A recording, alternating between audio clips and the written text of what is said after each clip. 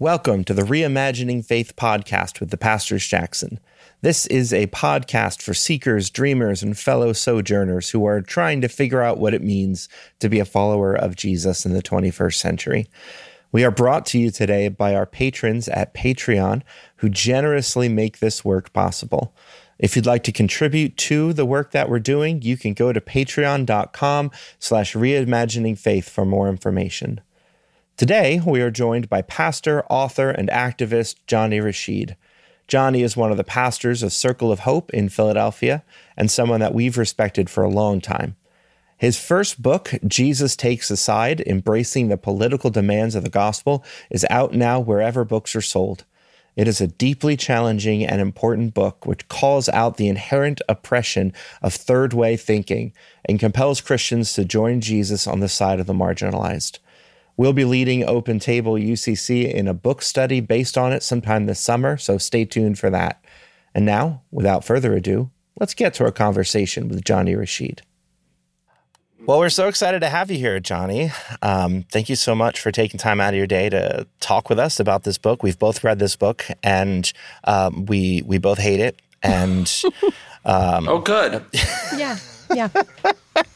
When Five Iron Frenzy would play a set, they'd say, "Here's a new song. I hope you hate it."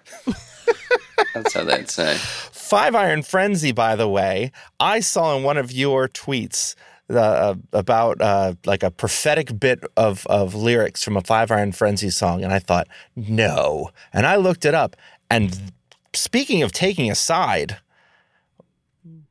that new album of theirs. Yeah, they have not softened in their old age. You know, When I was a kid, they'd say, well, you're a leftist now, but when you're older, you'll be more conservative. Five Iron got, like, more radical. Yes, they did. And I feel like a lot of folks who grew up in the evangelical world are kind of coming to that same place, right? Totally. And so it's strange to see people like that, or people like Joshua Harris is now at the forefront of the deconstruction movement. And yeah, he's a deconstruction consultant. Oh yes, well he's getting paid for it now to undo the harm he did as a young man. Deconstruct your faith. Thank you. Dave Bazan will do that for me for free. Thank you, Josh Harris. Dave Bazan's been doing that for back before it was cool, right? Can I just say this about Five Iron Frenzy? Please. They kept my faith in high school, I swear. Because my transformation started happening around 9/11. The towers fell, war on terror happened. I don't have fond memories of George Bush. I get very upset when, there are attempts to exonerate the man. It feels personal because I felt the prejudice during that time in my body. I remember the kids saying names and calling me things. You look like bin Laden. Do you live in a pyramid? You're a terrorist, etc., etc. And so the hostility was there, right? And it was among Christians too. Like the jingoism, the war drums were really beaten by Christians. And I didn't know that I could be a Christian and oppose the war on terror. But, and I mean this, Five Iron helped me. Really? They're critical of capitalism, critical of the genocide of the American Indians, and so on. And yeah, give me a real chance, And because it was like during that time, 1999's when Columbine happened, right? Yeah. Yep. Yep. And so 20 years later, they're singing this song about the gun lobby, and that's the prophetic thing that I was saying, You want your ledgers back. We want our children back. Ugh. Which is just devastating. It's horrifying. And I'm listening to it right after Uvalde, right?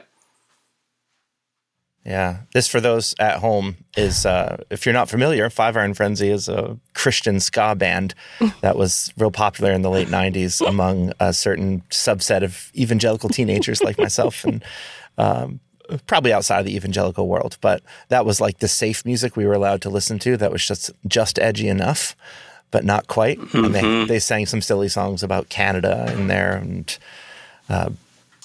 totally. They're goofballs as well, yes. Yeah.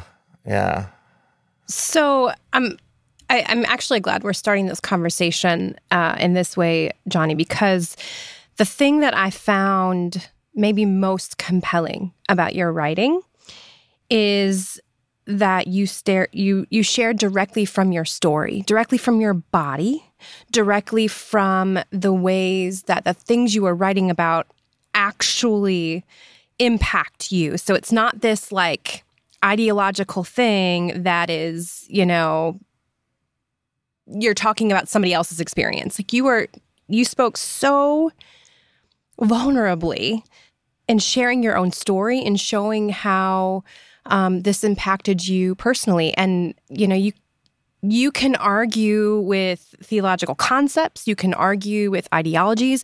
You cannot argue someone's experience. And so I guess I wanted to start a little bit by asking you what that was like for you, and why you did it that way.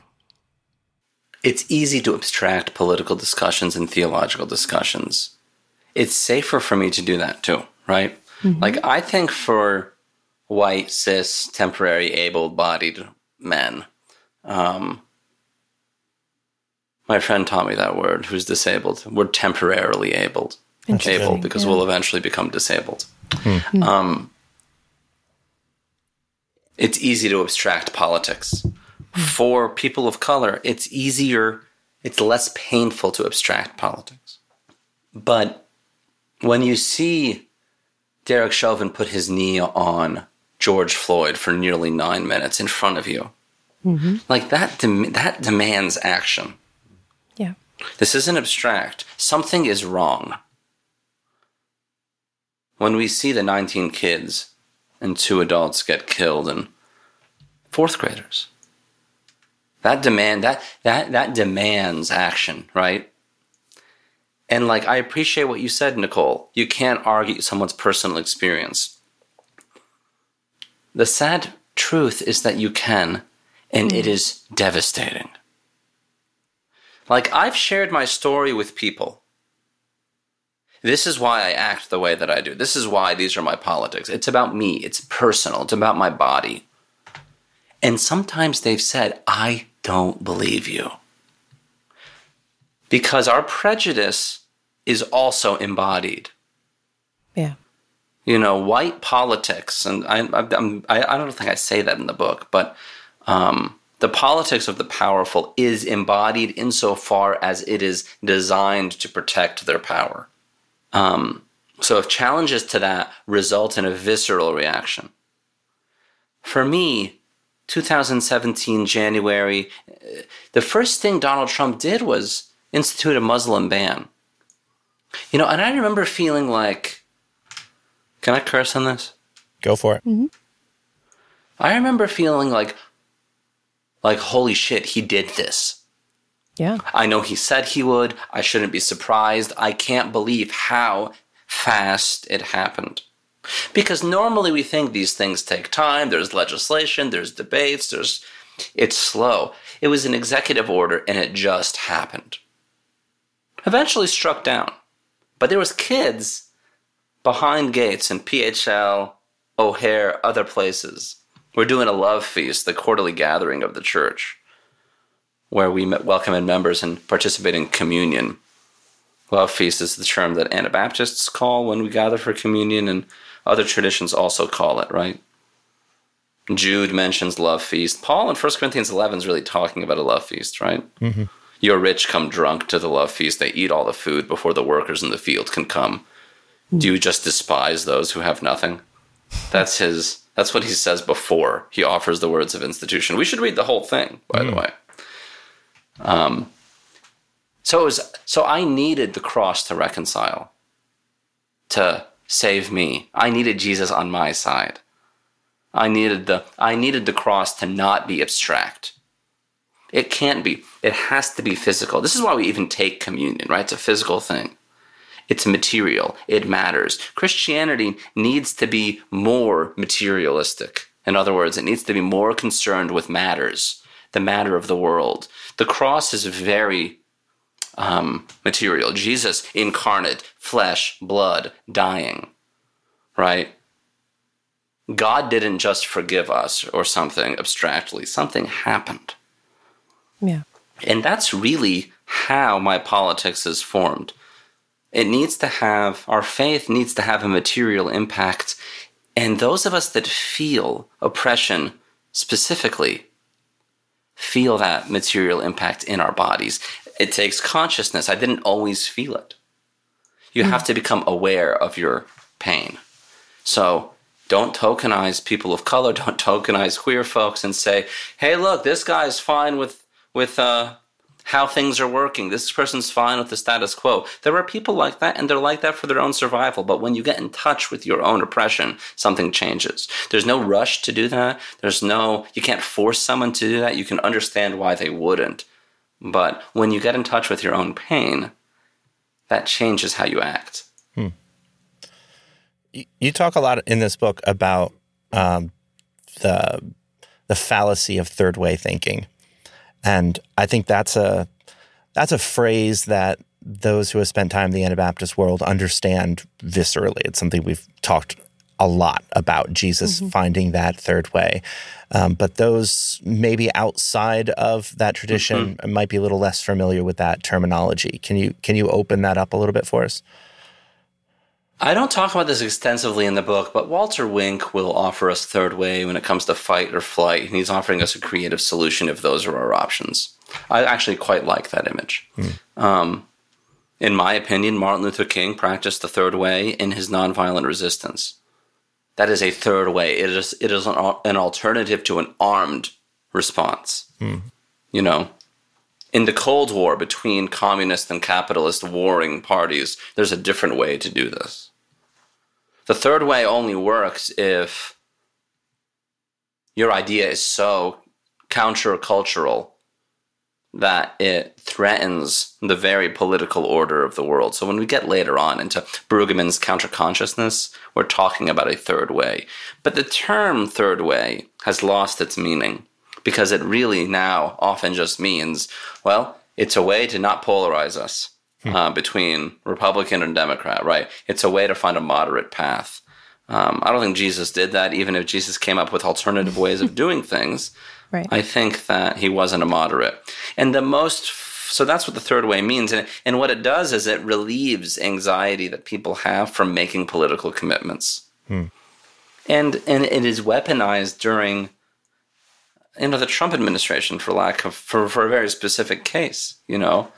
There was a chapter in the book that we had to cut about Charlottesville and very fine people on both sides, which is kind of like the idea of what I'm working with. Just can't fit all the words. But when you're faced with abject white supremacy, there is no third way. The only side to take is the side of Christ against white supremacy.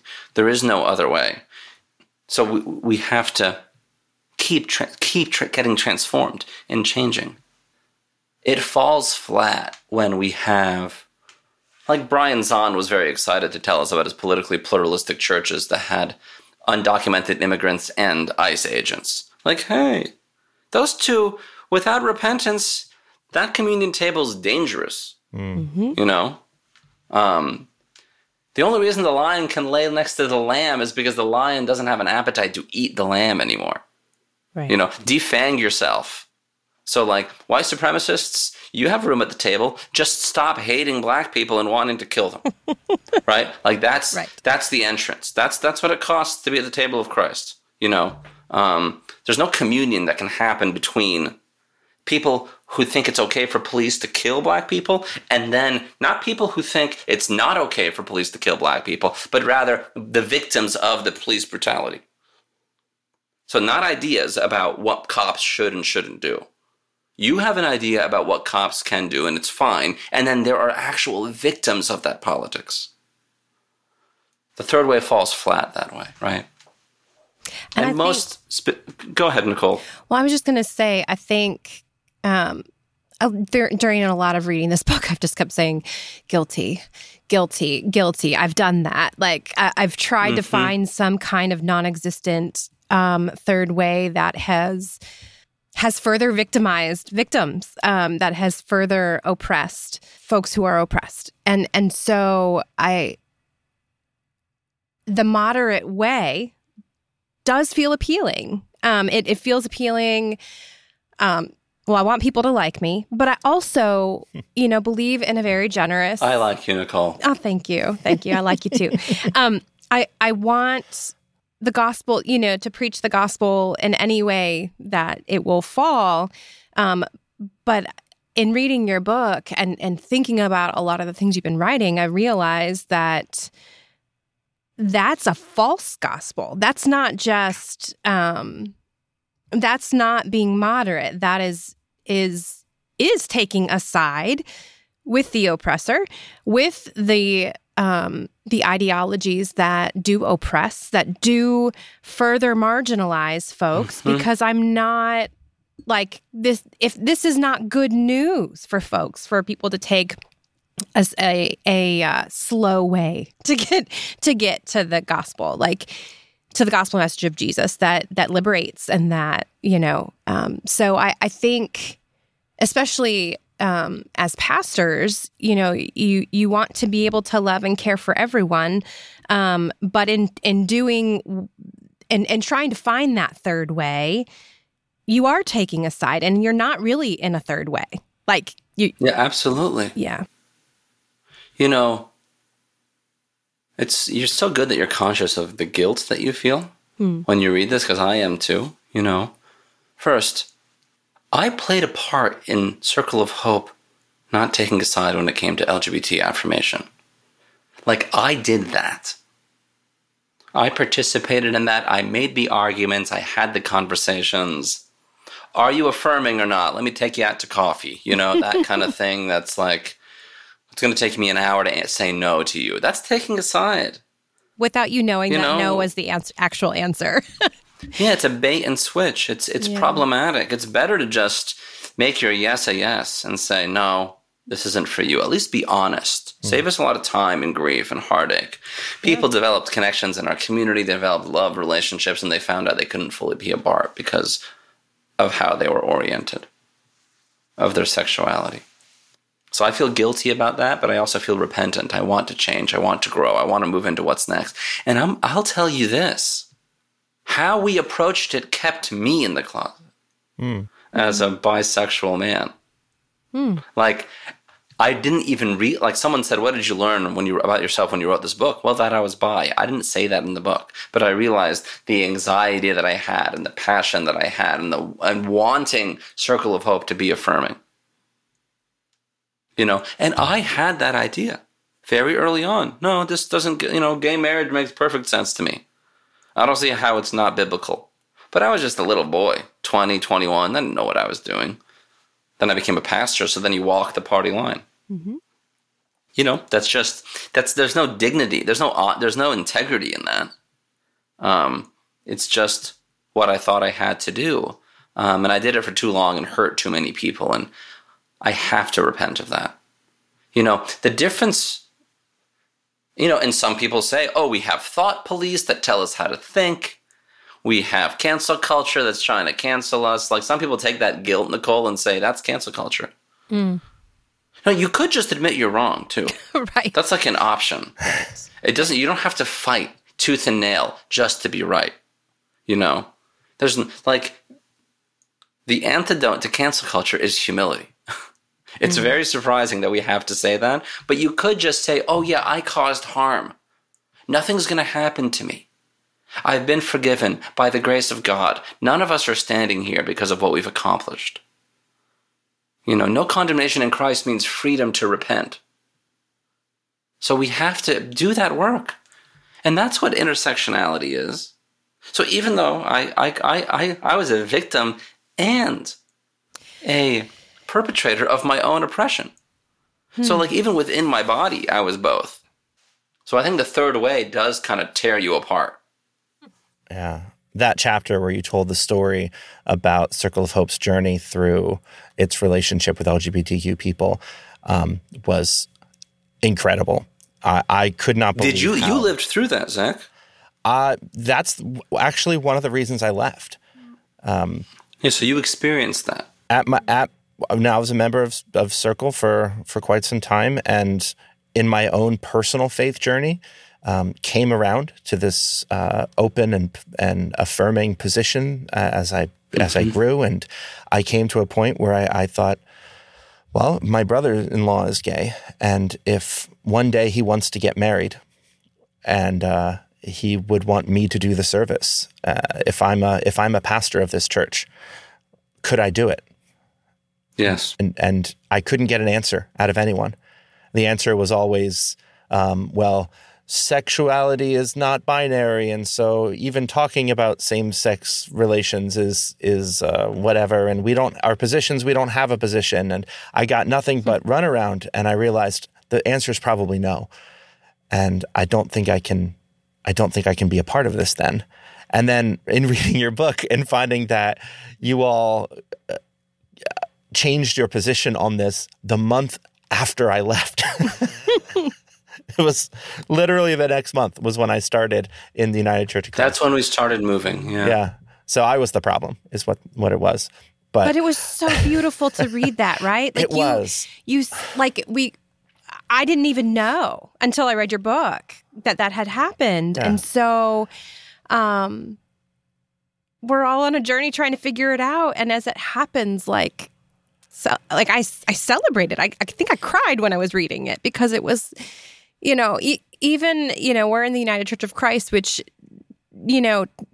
kind of touts itself as this very progressive denomination that we're kind of known for being open and affirming, but we're not. Like, that's not a universal trait, right? Like, that's, there are in this region, there are not very many open and affirming UCC churches. And so even as a local pastor, I found myself struggling, I'm tiptoeing around this. I'm not saying out loud what my convictions are. I'm holding them back for fear that I'm going to scare people away. I don't know what it was. I think, I know I do know what it is. I wanted to people please. I wanted to, have people like me and to be able to listen to me. And I was afraid, so afraid of that rejection, personally, but also that in rejecting me, they might reject the message. So thank you for your honesty. That was the honesty that I felt most compelled by, how openly you shared the journey of Circle. And I thank you. Well, that's the personal story. Yeah. If you want to know why the third way doesn't work, that's it. Yeah. But leaving a church because they're not affirming is a brave thing to do. You left relationships, familial connections, sibling connections, love. It is hard to leave. Bravo to everybody who stayed and came out, and bravo to those who left. It takes a lot of courage to do both. It is very hard to turn your back on family when you're following Jesus. Jesus doesn't have an issue with it, particularly. I mean, if you read the Gospels, the guy is not very warm and fuzzy about his parents and siblings, really. No, he's not. That's just not. I mean, I'm not saying you shouldn't be nice to them, but I wouldn't say Jesus is reading the Gospels is how you do that exactly. I mean, they all left their things to follow him. They said, "I'm turning brother against brother, sister against sister. If following me doesn't cause a disruption in your family, you're not doing it right. It needs to." So Jesus is challenging all sorts of institutions that we have, but church can be family too. Mm-hmm. And Circle of Hope especially is like that. Yeah. Oh yeah. It's all about relationships. Zach. It's all about relationships. It's hard to do that. So bravo also. Mm-hmm. I'm glad that it felt inspiring, and I'm sorry that it didn't happen soon enough. Mm. I don't suffer endless guilt for it, but I do repent of it. Well, and we didn't fight for it either, right? Yeah. So right. When you are in a community of faith, it's not just the pastors who are responsible for that. So we take responsibility too. Exactly. And I one of the things that I felt very convicted in reading your book. I started reading your book while I was still the pastor of a very politically purple church. And that was something that I was very proud of for a long time, that we were a community in which people could share their diverse beliefs and still be loved and accepted, an open place where we could communicate with each other. And in reading your book, I realized that that is not necessarily a virtue. And I felt extremely convicted by that fact. You wrote a wonderful blog post about this too. I wonder if you can talk a little bit about that sort of fallacy that purple churches are the best churches. Let's just talk about the way of the world. We like when politics don't interrupt dinner conversations. We think that's polite. That is how we're conditioned, We want things to be bipartisan, Like Joe Biden has terminal Senate brain where he calls things bipartisan, this bipartisan bill that one Republican voted for. Come on. Now we're talking about too much political strategy, but take the win. Call it yours, but we have this condition to want everything to be bipartisan. Bipartisan is good. Bipartisanship maintains the status quo is what I argue. But in our churches, our beliefs, if we can hold beliefs that are differing and it doesn't matter, then the beliefs don't matter. They don't mean anything.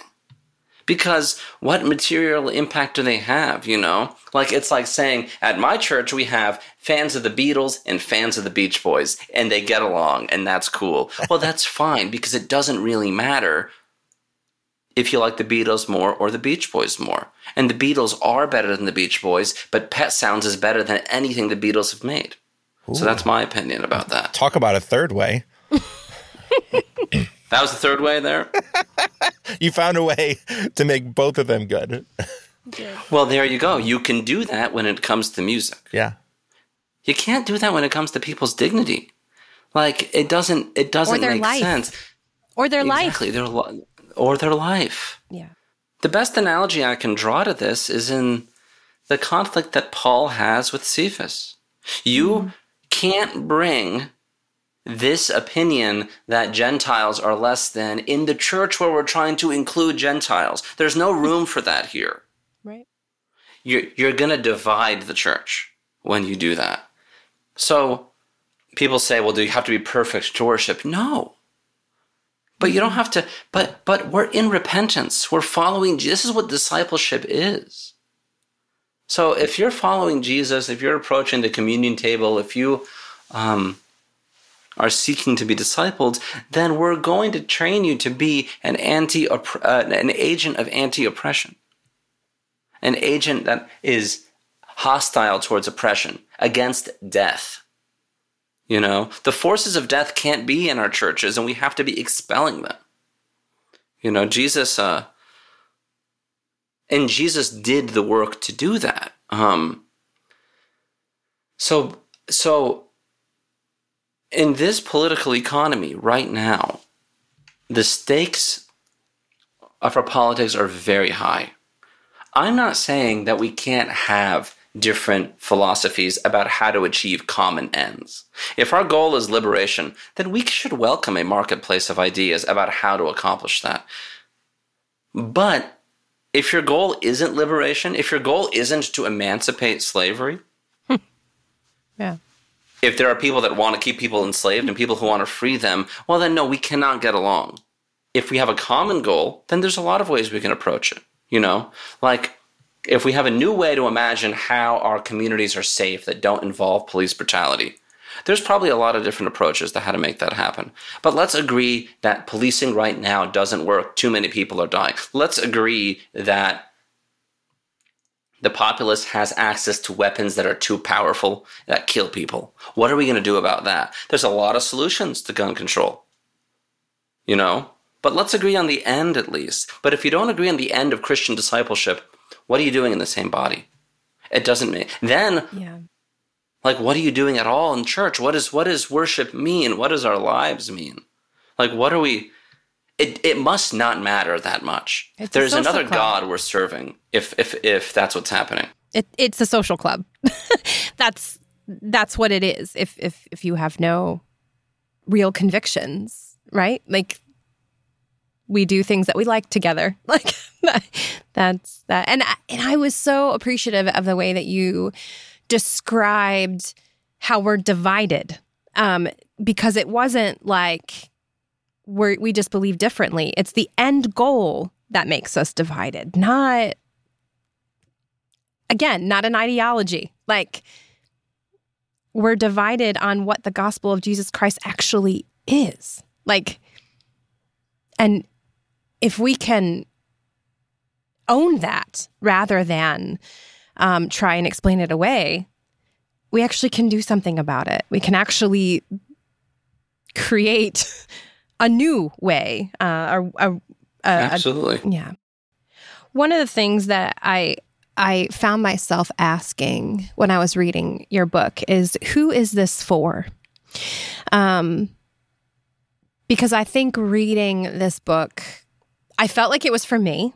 I can say that. I felt very convicted, very compelled, very, I don't know that I think about the folks who I love deeply and care for and who have drastically different ideas than this, who maybe might even say, white supremacy isn't a thing. Even privilege is not a thing. You're making that up. Is this book for those folks? Like, who did you write this for? This book is for people who feel convicted by God to do something about how the world is, but have apprehension or anxiety or fear about making bold political commitments.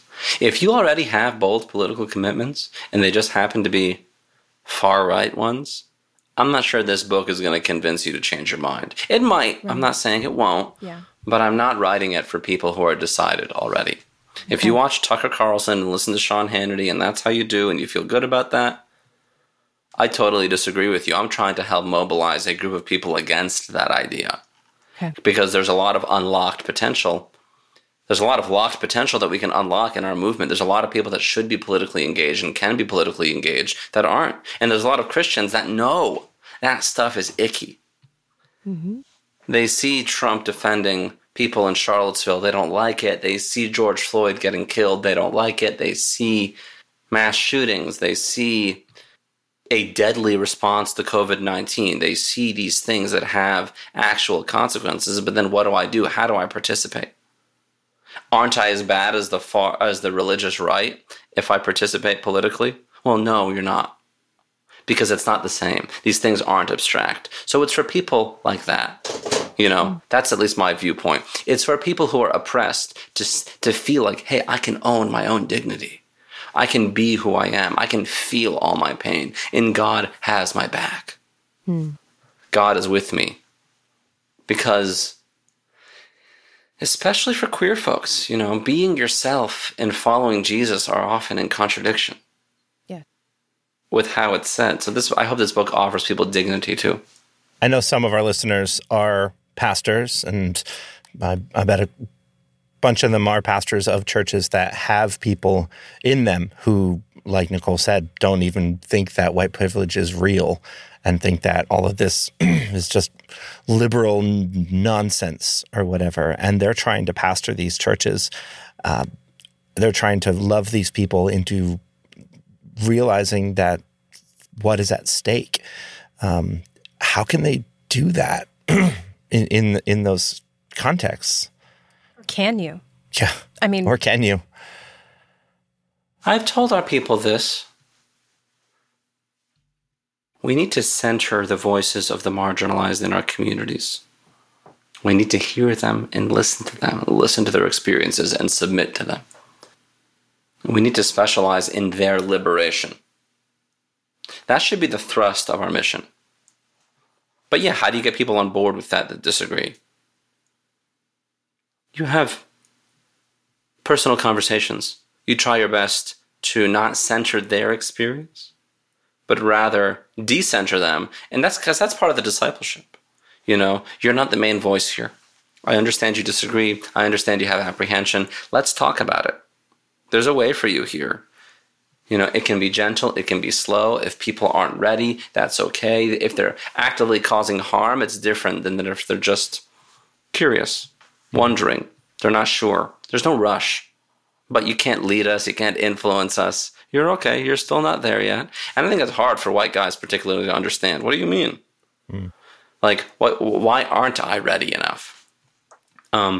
So center voices of color, specialize in their deliberation, and don't center voices of people with power and then make that the conversation. Don't organize the conversations for the powerful.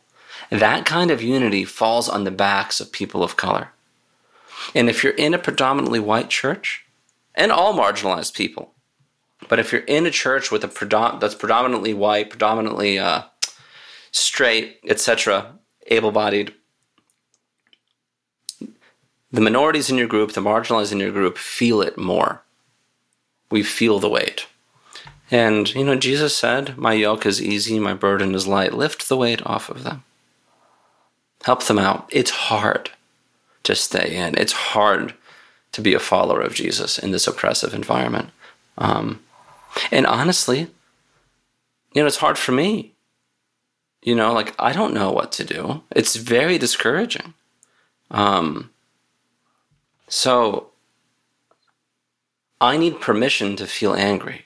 I need permission. I need the discipline of anger. Actually, instead of internalizing it, I need to be able to express it. But I also need a discipline of hope. I need the possibility for, things can change. The whole world can turn upside down. So our people need that. Everybody can change. There's hope for everybody. The gospel doesn't exclude. Jesus taking a side doesn't mean that Jesus isn't on your side. Get on Jesus' side. Yeah, another time that I felt convicted by your words was I've realized that I have spent a lot of my professional ministry, at least, essentially trying to be an anger translator of taking the anger of oppressed people and translating it in such a way that comfortable white folks can hear, can handle, here's what they really mean when they're yelling defund the police. This is what is really the thing happening here. And you convicted me that what I'm doing there is delegitimizing the actual anger and the pain that is there, and that is infantilizing even for people and not at all being a good ally. That was hard to hear. Or even suppressing our own anger. This should anger everyone. This shouldn't just anger the folks who this impacts. It impacts all of us. How can, if we truly believe that the beloved image of God is in each person, how could that not anger us? Absolutely. And so even muting ourselves, muting our own image of God. I think that anger, your chapter on anger and hope, holding both of those things, feels like an impossible task, but one that has to be part of it, has to be a part of the whole equation of what it means to be a Christian, what it means to follow Jesus. Not muting anger, not muting anything, not muting conviction, not muting the hope piece, I think, is where was hard for me, which I guess was surprising. Yeah, cynicism costs us nothing. It's easy to be cynical. And politics makes you cynical. I mean, I'm going to be honest with you. If you're only doing politics in the world, it's rough. It's not hopeful. Congress is not a fun place. So we need hope to transcend, but we also can't Like when I feel my anger, when I feel my suffering, I'm being just as idealistic as when I feel my hope. Like I'm permitting myself to say, no, this is wrong. It doesn't have to be this way. Don't tell me it has to. Don't tell me it needs to be incremental. Don't tell me this is how a liberal democracy works. No, I am angry. These things can change. There's no reason why you can't pass legislation that changes who has guns. There's no reason. It's just a matter of your will. You don't have the courage to do it. So you're not feeling your anger enough to do it, and you're not feeling the hope enough to believe it's possible. So you have to hold those. They're together. Someone said, how do you hold on to your hope to me? And I said, I pay attention to all my suffering. That's how I hold on to hope. I feel the pain, and then I have to hope that, tomorrow's another day, that we can keep doing it. The sun will rise. A lot of times Christians want to run to hope, run to Easter Sunday. But don't run to Easter without dying on Friday. You have to feel that weight. So the transcendence and the immanence of Christ is what we're holding on to, right? Jesus is here and present and suffering with us, familiar with suffering. But also transcendent, hope, risen Savior, death defeater, liberator, redeemer, but also the one who suffers with me, who's oppressed, who feels my pain. Yeah. It's really important to hold those two. I have that written down in my notes to ask you about, that you wrote that we need to be motivated by the transcendent in order to enact the immanent. And I was hoping you could unpack that a little bit, maybe even in what you mean by those words. Transcendent means like above our material reality. We're waiting for liberation. We know the promised land is coming. Mm-hmm. And because we know that, we can act right now to bring it. The pulse of the Jewish community, the Passover, is a reminder, hey, God liberated us. So we keep going through our captivity. We remember our captivity. We worship because we know that God will free us again. You remember, you recall. And communion is that way for us too. Yeah. We were liberated from this. So now we can enter into it. We can change, we can grow. If you believe that you're saved, then you can change and the world can change. If you think God is going to redeem the world, this is why, I might talk about this a little bit, but like our eschatology informs our politics. So if God is going to change the world, then we can politically enact that now. We can bring God's will here on earth as it is in heaven. We can do that. We can participate in that. Our anthropology affects our politics. What we think about people, who they are, how God made them. So these big ideas need to, it's beautiful to imagine things that we can't quite understand. The salvation, the age to come, how we're saved, that we're saved. But if you have this beautiful idea, but you don't practically engage in it in the world, well, what good is it? You can have the best ideas, but if you don't practically express that love in the present moment, well then, it's a clanging cymbal, it's a noisy gong, right? That's what Paul says, right? It has to actually have, it's a whitewashed tomb, like Jesus said, full of dead bones inside. Don't just look the part. You got to do it. You got to be about it, Don't just look ritually pure, be ritually pure, right. Actually work that out. I find the resurrection to be a lot harder than the tomb. I remember a year when I was one of the music leaders at the Broad and Washington congregation, and we realized that we've got a lot of songs for Lent, and we love going through the season of Lent. And one year we said, the season of Eastertide is 50 days. And Lent is 40 because it's supposed to be longer. We're supposed to be more in the resurrection than we are in the tomb. And so let's celebrate Eastertide this year. And we'll have Easter songs every week. We'll have resurrection songs. We'll have hopeful songs every week for 5 weeks. And we ran out.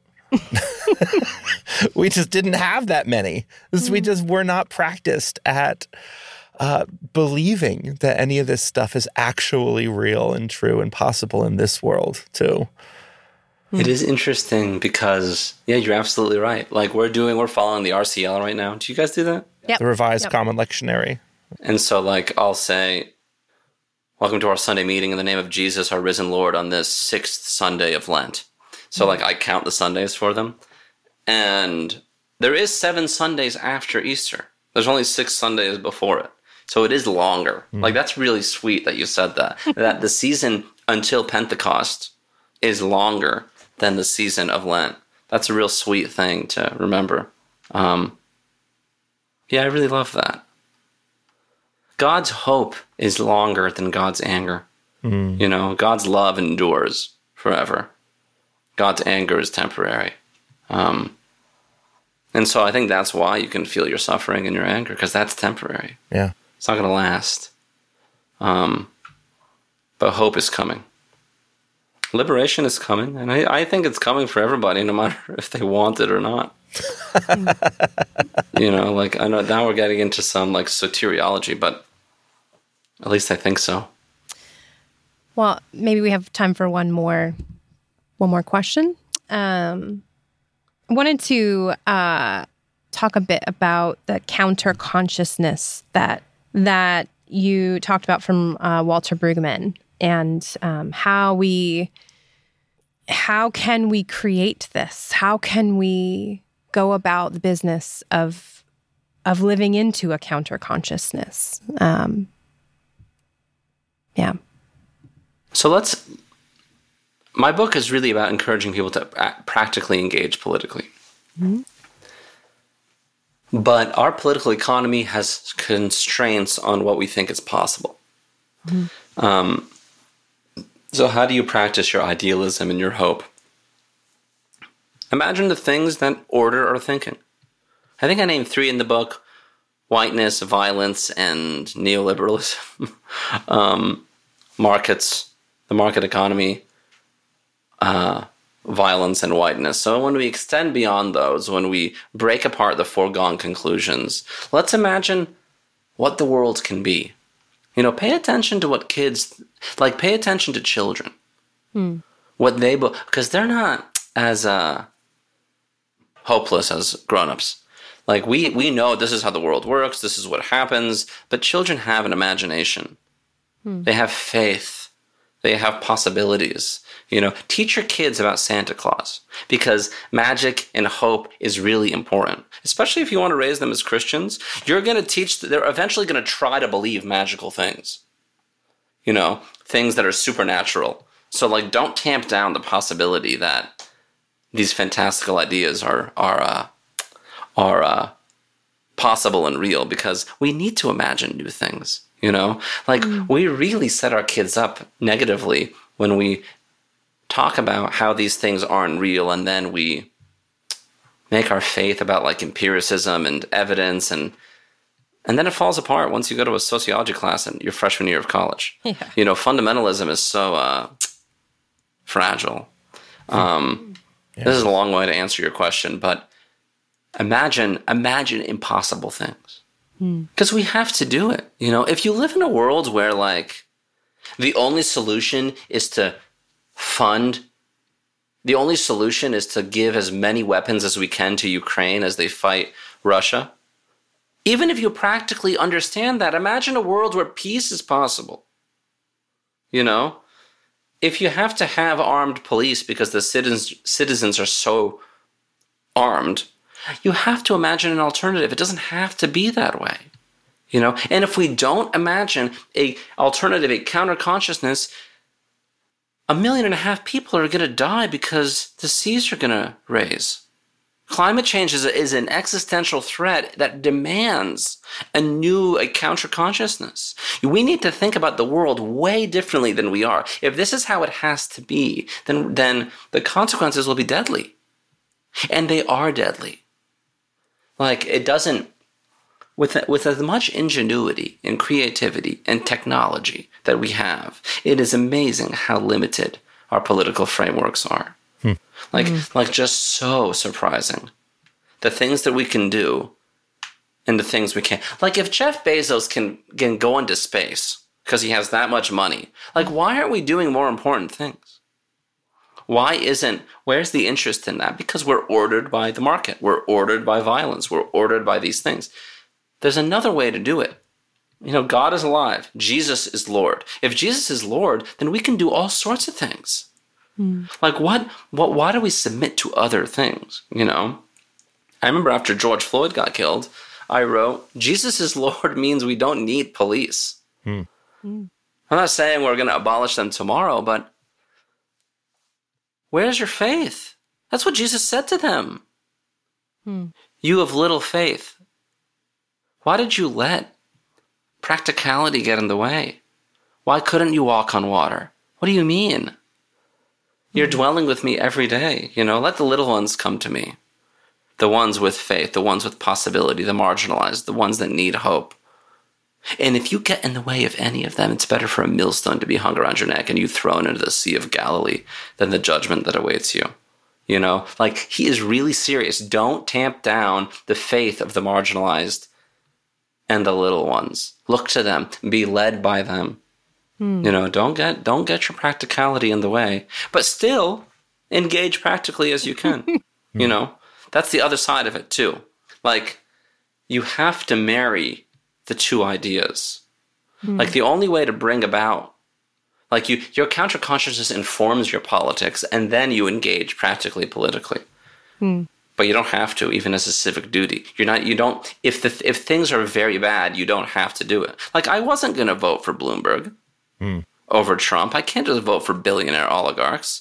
My friends got so mad at me when I said that because, that we were saying vote blue no matter who. What do you mean no matter who? It could matter. Bad things can happen still. So, like, I don't think political participation should even be compelled as a matter of civic responsibility. I don't go that far. But within reason, engage practically as you're informed prophetically in your counter-consciousness. Christians should really specialize in bringing hope and another way of being to the world. That should be what we do.